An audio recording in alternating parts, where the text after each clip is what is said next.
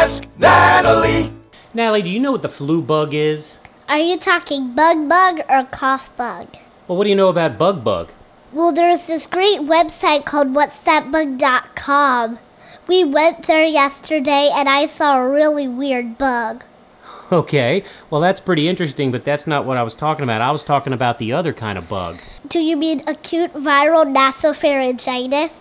That's exactly what I mean, the common cold. Can you believe this flu season? Boy, I know everybody's sick. I know, I was sick for a while. I know I was sick for a while.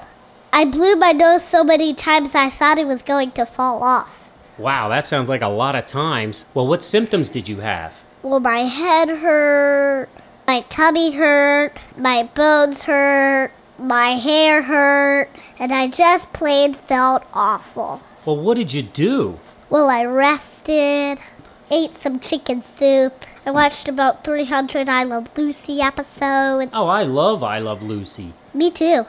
Boy, I wish I could get sick now just so I could sit home and watch I Love Lucy episodes. Well, it wasn't all that great.